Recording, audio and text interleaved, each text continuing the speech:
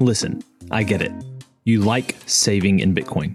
But check this out. You can actually complement your HODL position by investing in Bitcoin startups. If you want additional upside and enjoy learning about angel investing, you should check out Lightning Ventures.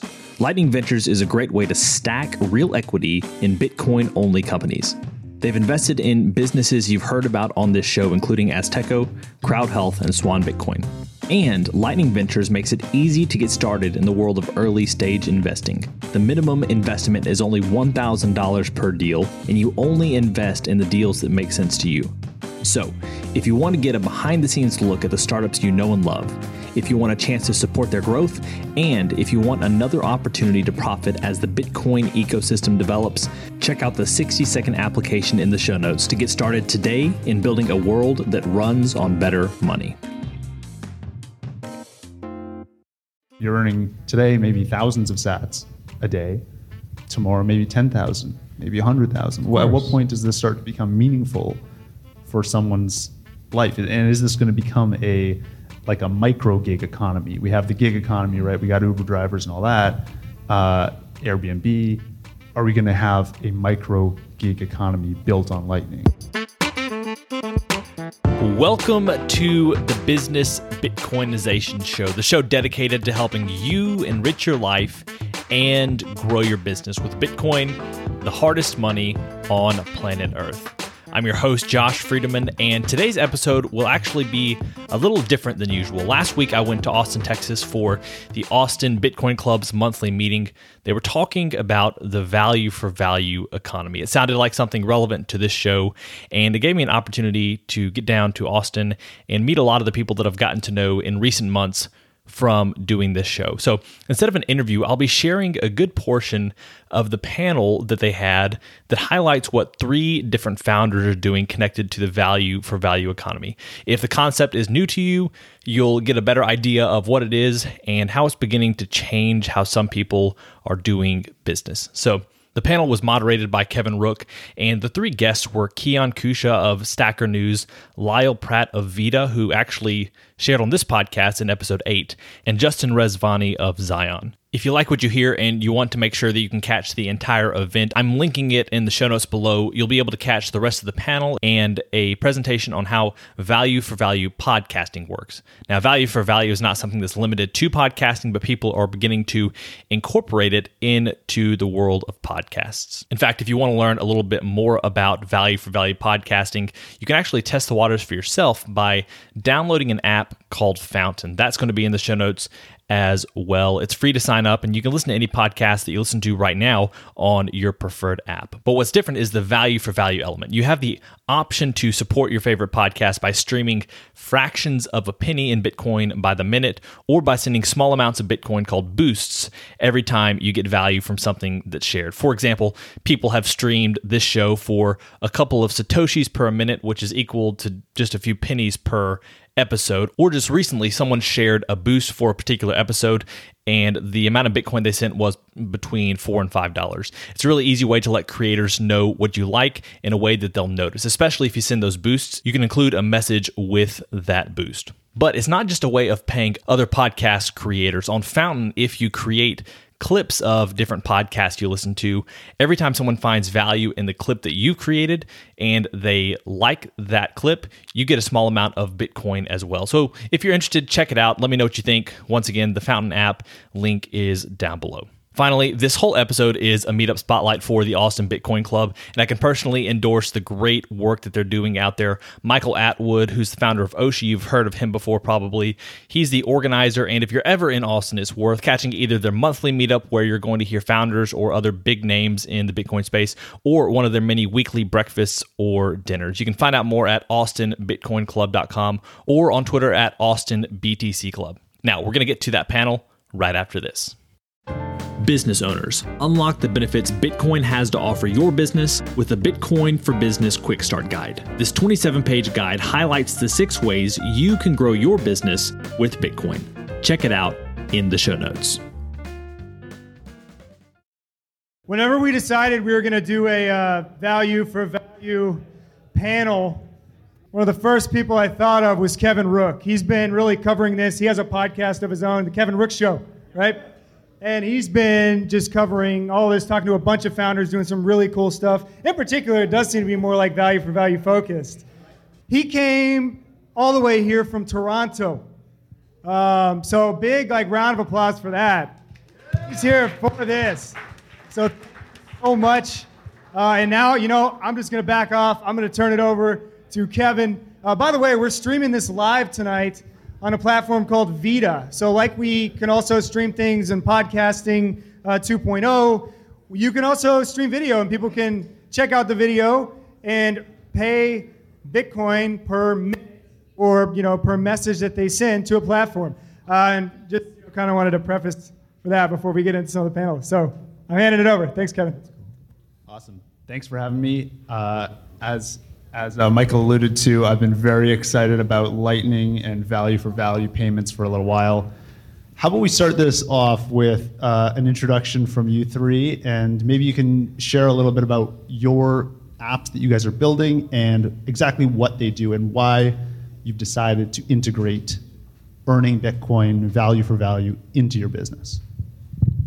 Okay, I'm Keon. I'm building Stacker News, which is like Reddit, only your karma is Bitcoin. We also do this thing, and then we also do this thing where, depending on how good of a user you are, we take any money we earn and we pay you daily for that. And then there's some other things in there like Sybil fees and stuff, but we'll get into that, I assume, later. Hi, I'm Lyle. I'm building a startup called Vita. It lets you pay people for their time, and sometimes that time is messages that you send to them. Sometimes it's phone, audio or video calls, or live streams. So, that's the basics. My name is Justin. I'm the founder of a company called Zion. We're building a social network on top of Bitcoin's Lightning Network. Awesome. So let's start off, Justin, with a discussion about why we need Bitcoin payments on the internet. What is broken about the internet today, and how do we fix that? We'll start with you, and then we'll move through everyone. I think if you look at how money moves from creators and fans, typically online, on most platforms. So if you look at the one that we think is the best direct support platform out there with Patreon, typically there's 5 or 6 companies that are in between a Patreon transaction and from the fan to the creator. From the credit card company, the credit card hosting company, the website in which the app is on, and then finally the bank, and then finally the creator. So I think the opportunity with native money like Bitcoin, it allows a transaction to directly go to the creator, and it also allows for instant settlement. We have a system now that allows for a finite instant settlement system in a bearer asset, which is Bitcoin. So I think that's just an interesting new paradigm for people to be able to pay the people that they care about the most. And it can bifurcate a lot of the third-party advertising needed on these centralized platforms. Lyle, I've used Avita a little bit, and I've got some messages, and we've done calls paid in Bitcoin. Why is Bitcoin an important component there? Why can't we just use free messaging? Yeah, I think a lot of it comes down to the final settlement nature of it. As Justin was saying, when somebody has to hold the money for some period of time to make sure that it wasn't fraudulent, it wasn't a stolen credit card, it wasn't any of those things, then you're greatly restricted in what you can build in a value for value product. You just make it generally worse. So Bitcoin and its instant settlement is pretty much the game changer. Now, all 3 apps give you the ability to earn Bitcoin. But if you're earning Bitcoin, that also means on the other side, someone's spending Bitcoin. How do you get over that hurdle? How do you incentivize people to start spending Bitcoin to give someone the ability to earn? Because that seems like especially in the Bitcoin community, it's a hard sell. We're taught you want to hold on to Bitcoin forever. You never want to sell it. So how do you build up an app that allows people to earn Bitcoin when it requires someone on the other end to either sell Bitcoin or sell fiat? One perspective I have is that there's a potential new paradigm for this thing I'm calling omnidirectional payments.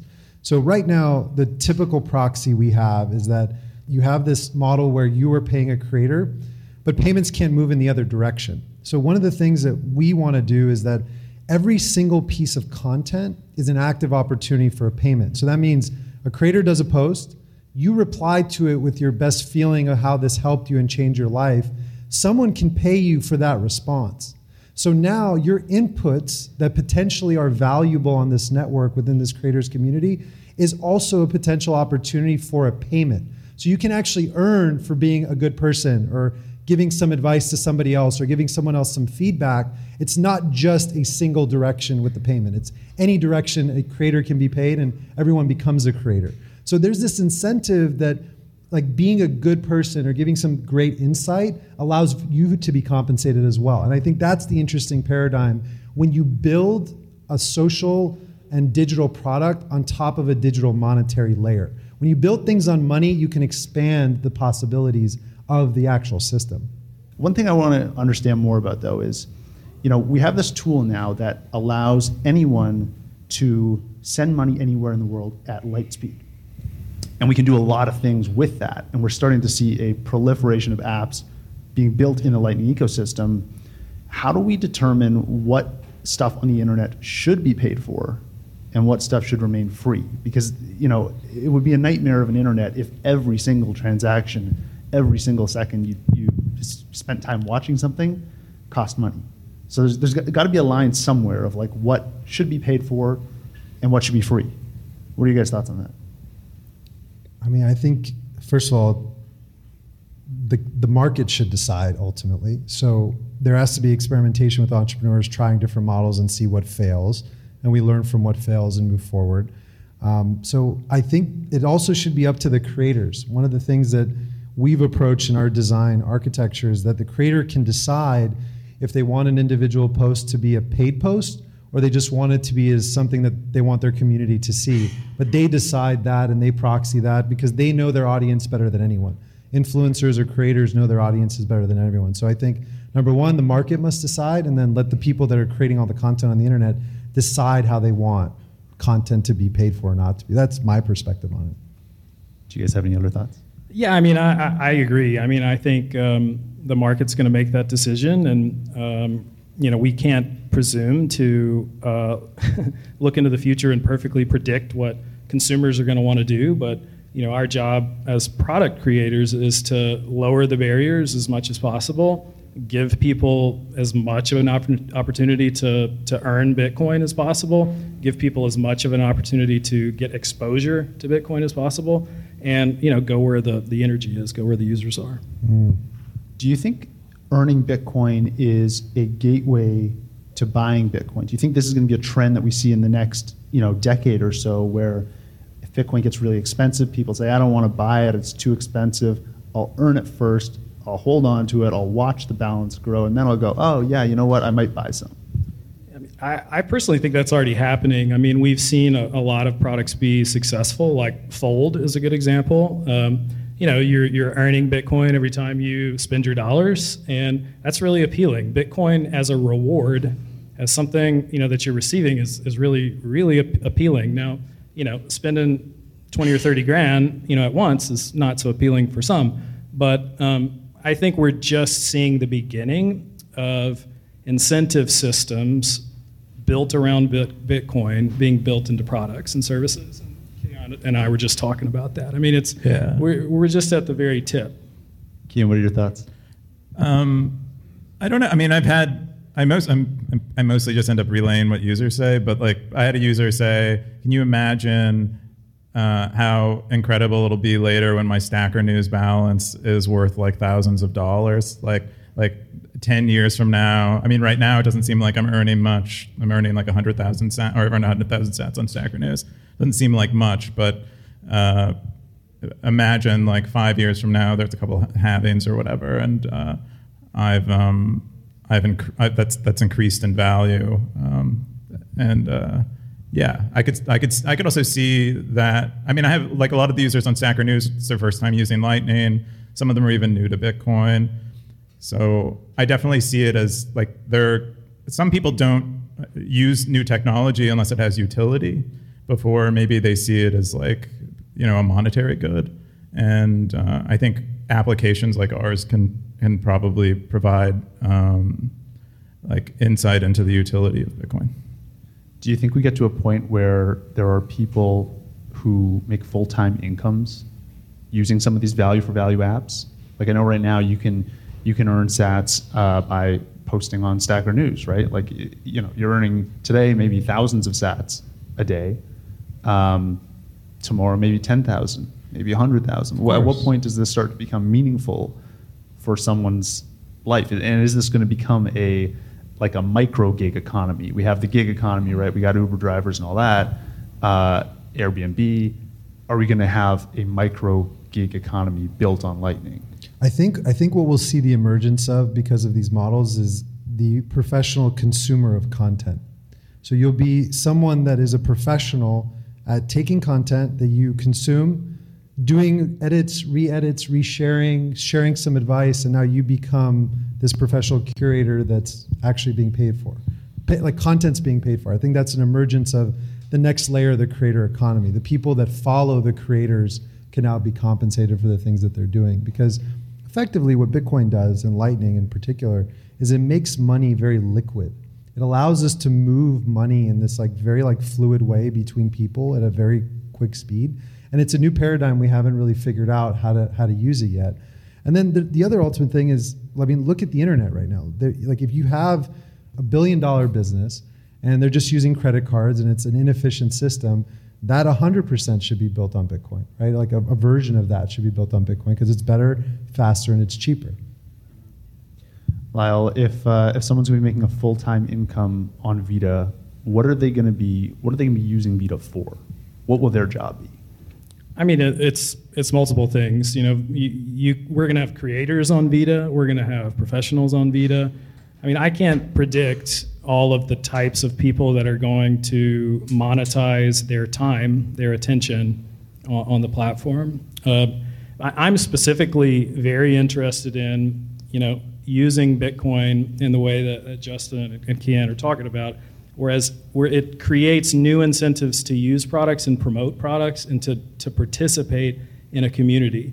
So, I mean, you asked me if I think that people will be earning full-time incomes, on Bitcoin using value for value products. I mean, I absolutely do. That's why I'm building the product I'm building. I mean, ultimately, if you have a product, if you have a service, if you have a good that somebody wants, and you're only accepting Bitcoin in exchange for that product, but everybody wants it, I mean, they will pay you. There are ways to convert their dollars into Bitcoin.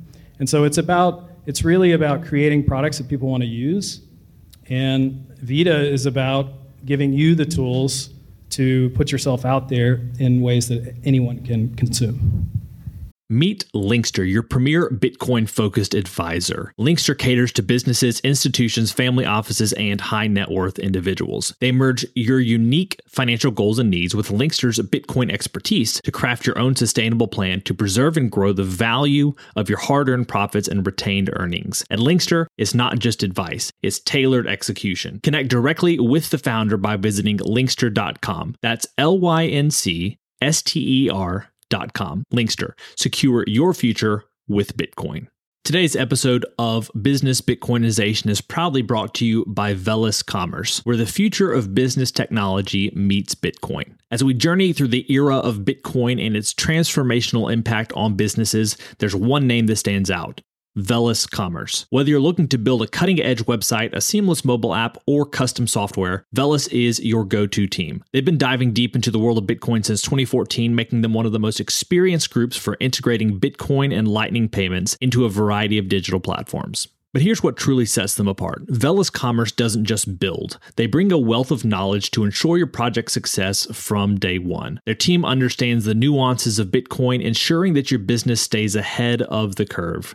And for all business Bitcoinization listeners out there, Velis Commerce is offering a free consultation to kickstart your project the right way. So if you're ready to future-proof your business in the coming age of hyper-Bitcoinization, head over to veliscommerce.com or reach out on Twitter at veliscommerce. Let's make sure your business thrives in the Bitcoin era.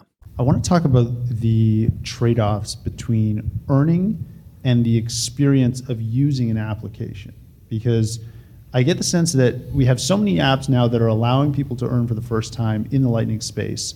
I start to wonder, do we enter a race to see like which app can get the users paid the most?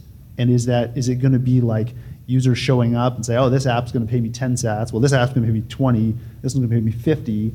At some point, you think, though, the user experience and the fun of the app has to factor in as well. How do you balance those two and make sure that what you're building can help reward creators, but also is fun and people would be there even if the money wasn't a major role in their lives? That's a difficult question to answer, but I really like how it's not a race to the bottom, it's like a race to the top. Like you are spending the most on your users. I think that's kind of insightful. I think you do have to create a valuable enough user experience that users would be there anyway. This is like one of my problems or one of my concerns with paying users is are we creating like poor user experiences and then making up for it by paying our users? I think you really have to do both. Otherwise, I think someone will come along and do both. So, how do you figure out whether or not you are, subsidizing a bad experience with money? What are your ways of determining whether or not you're doing that? How much you're spending? How much are you spending for how much people are actually using this thing? Spending unsustainably? Yeah. We're all trying to make businesses, which means we're all trying to make some money. And is there more money going in than coming out? Right. It's like, I think that's ultimately, at least that's how I hope to build companies. Yeah. There's like shitcoin VCs throwing money at people just to go figure out how to make no money all the time. So I don't know. I built very profitable businesses. That's all I know how to do for the past 12 years. And how do you design the user experience at Zion to make sure that people are first enjoying the app and then also earning? It's actually an interesting question because when we launched, we told the market, we're like, hey, you want to join Zion, you're going to pay us every month to be on this app. It was good for us because we made a lot of cash, but it was one of those things that we said, if you want to use this, you got to run your own node, you have to have your own channel, all these complexities, large barrier to entry. But we said, you got to pay for it. And it was just an experiment. I didn't know. I was running it on my own and it was my own money. And people actually bought into the model. They said, hey, this is something we want to support because we believe in censorship resistance, we believe in sovereignty. We're growing. We're at a place where we're going to figure out is this how to build an app with scale? But I do believe that users should pay for their experience. I don't think nothing's free in this world, and if you think it is, you're lying to yourself and your kids. Nothing's free. So you have to understand the base fundamentals of how these businesses work. And so we just wanted to build new fundamentals and say, hey, the users can actually pay for something and see if they grow some value from it. But it's still a test. By no means, we don't have millions of people using this thing, and we don't know yet. Right. I think all three apps, you guys are all going through updates and releases, and you're rebuilding the product. Lyle, can you start talking about exactly, what are the barriers to adoption today, and what are you trying to overcome as you think about innovating on the concept of Vita? Yeah, ultimately, I want anyone to be able to use Vita. Literally anyone. And the biggest issue is onboarding, people to be able to fund a wallet. That's the elephant in the room. It's still a problem. It's an ongoing effort, by tens or hundreds of companies, building different products that are going to be one piece of the puzzle that fits into that. But it's a long-term goal and a long-term problem, and we're going to all tackle it day by day. But ultimately, you build products for people to use them, and if you're building a company and the only reason people are using it is because you're giving them money, well, you're not going to have a company very long. So if you want to build for the long term, you have to make sure that the incentives of all the participants in the business, including the customers, are aligned. Kian, what are you seeing in terms of barriers limiting adoption today at Stack News? I don't think I think about it as much as these guys do. I think about mostly if I can't build a product that Bitcoiners love, then I using Bitcoin, then I probably can't build a product that other people will love. And so I'm mostly concerned around building a product that Bitcoiners love first, and then I think I'm going to move on to thinking about like the onboarding piece. But I tend to really like the horizon for me is like very short. I think these guys are much more experienced business people, so perhaps I'm doing something wrong. But I'm like 6 months away. That's what I think about.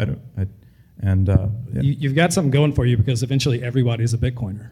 Yeah, there you go. Yeah, I don't think I can whether rely they on like that. it or not. Yeah, I don't think I can rely on that. The company might die before that happens. So I think there's a point to thinking about it before. So, Justin, what are some of the big barriers that you're trying to overcome with the next release? Zion? I mean, so I think the biggest challenge is we're trying to build something that's never been done before on untested technology. So first of all, nobody uses Bitcoin and Lightning. Let's be honest. Like there's maybe, my estimate in the world is maybe 10,000 people in the entire world use this stuff. Very small subset of people. So we have, like, let's just be honest with each other. Everyone thinks like, oh, Bitcoin's taking over the world. Not yet, not even close. So there's a very small subset of people building on this stuff.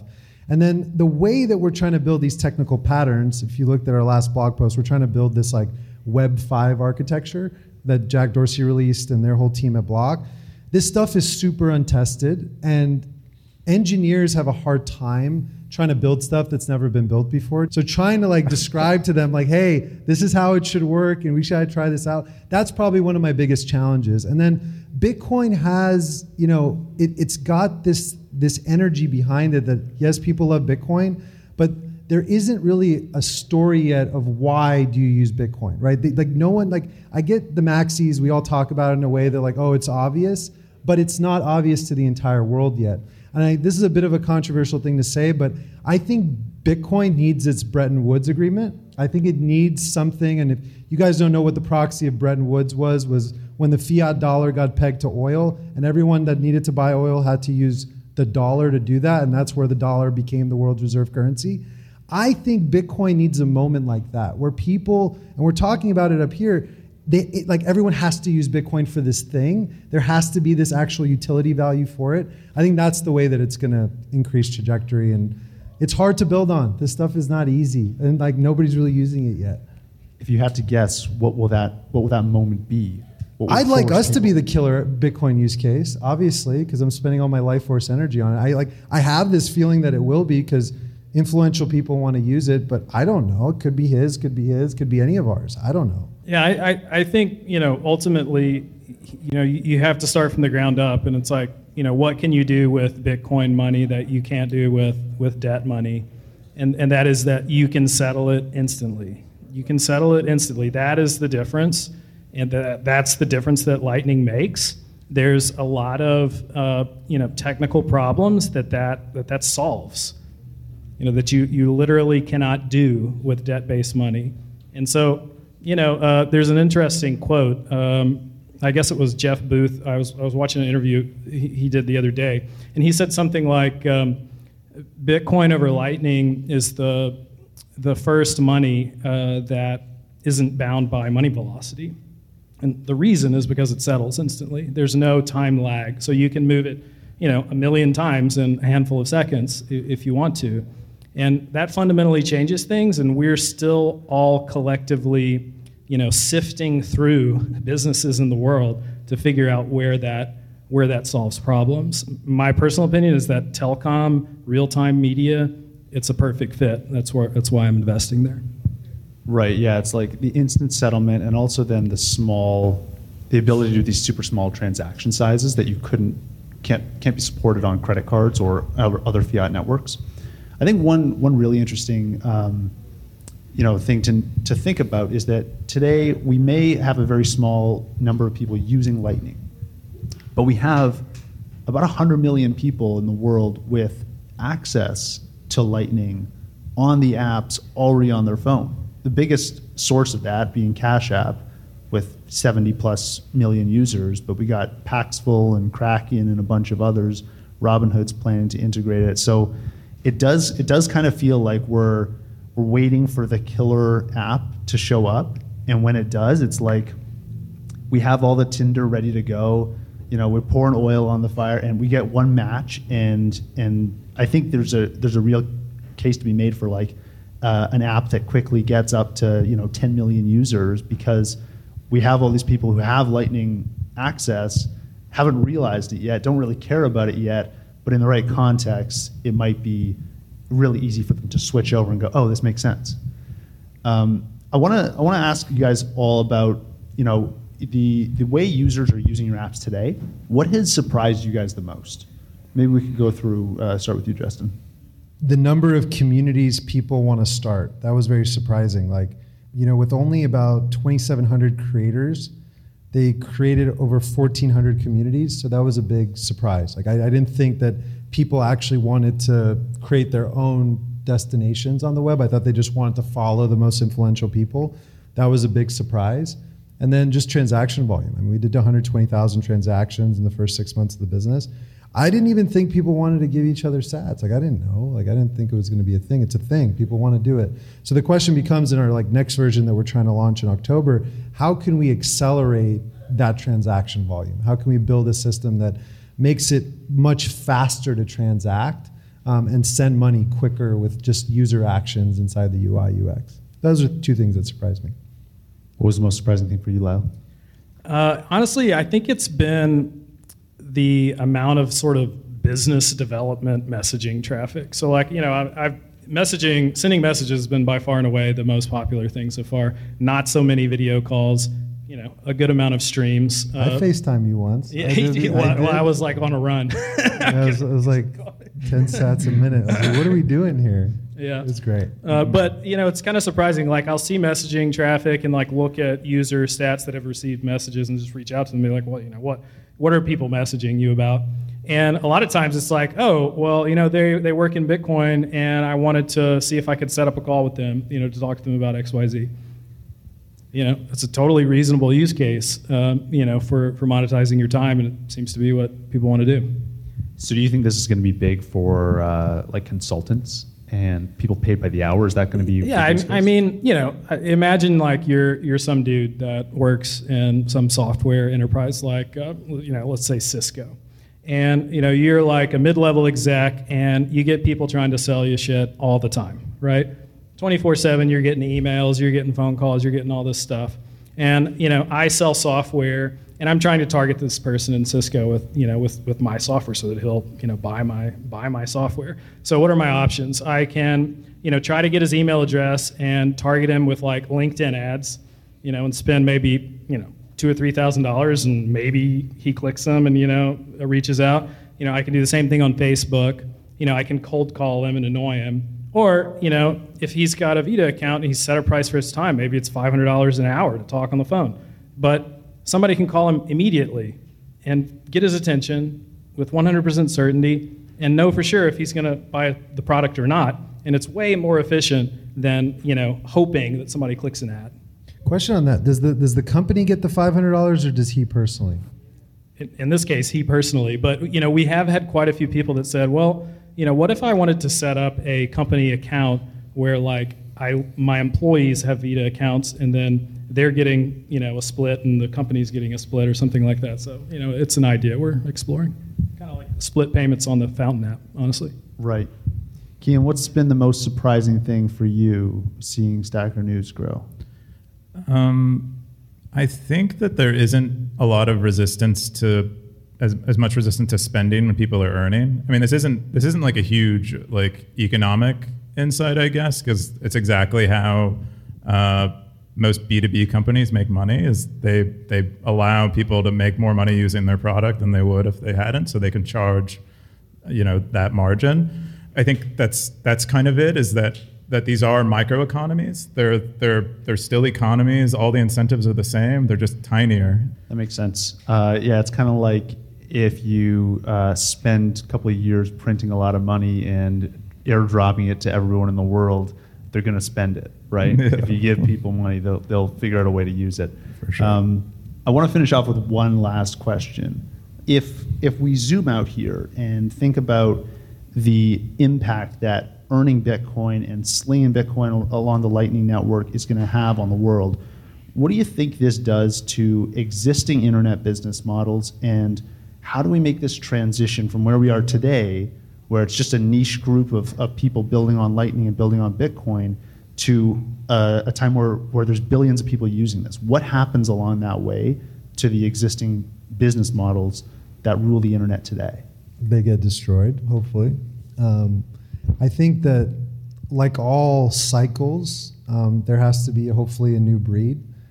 What I'm hopeful for, I think some of the smartest people in the world that I know have entered the general category that we're in, which is decentralizing money. I think the opportunity also is we're getting to an age of that peer-to-peer economics matter. I think ultimately all this stuff, if you look at NFTs, if you look at crypto, whatever, and then Bitcoin, it's a journey in peer-to-peer value exchange. It's like I can give you something and I can do it across the web and it could be instant.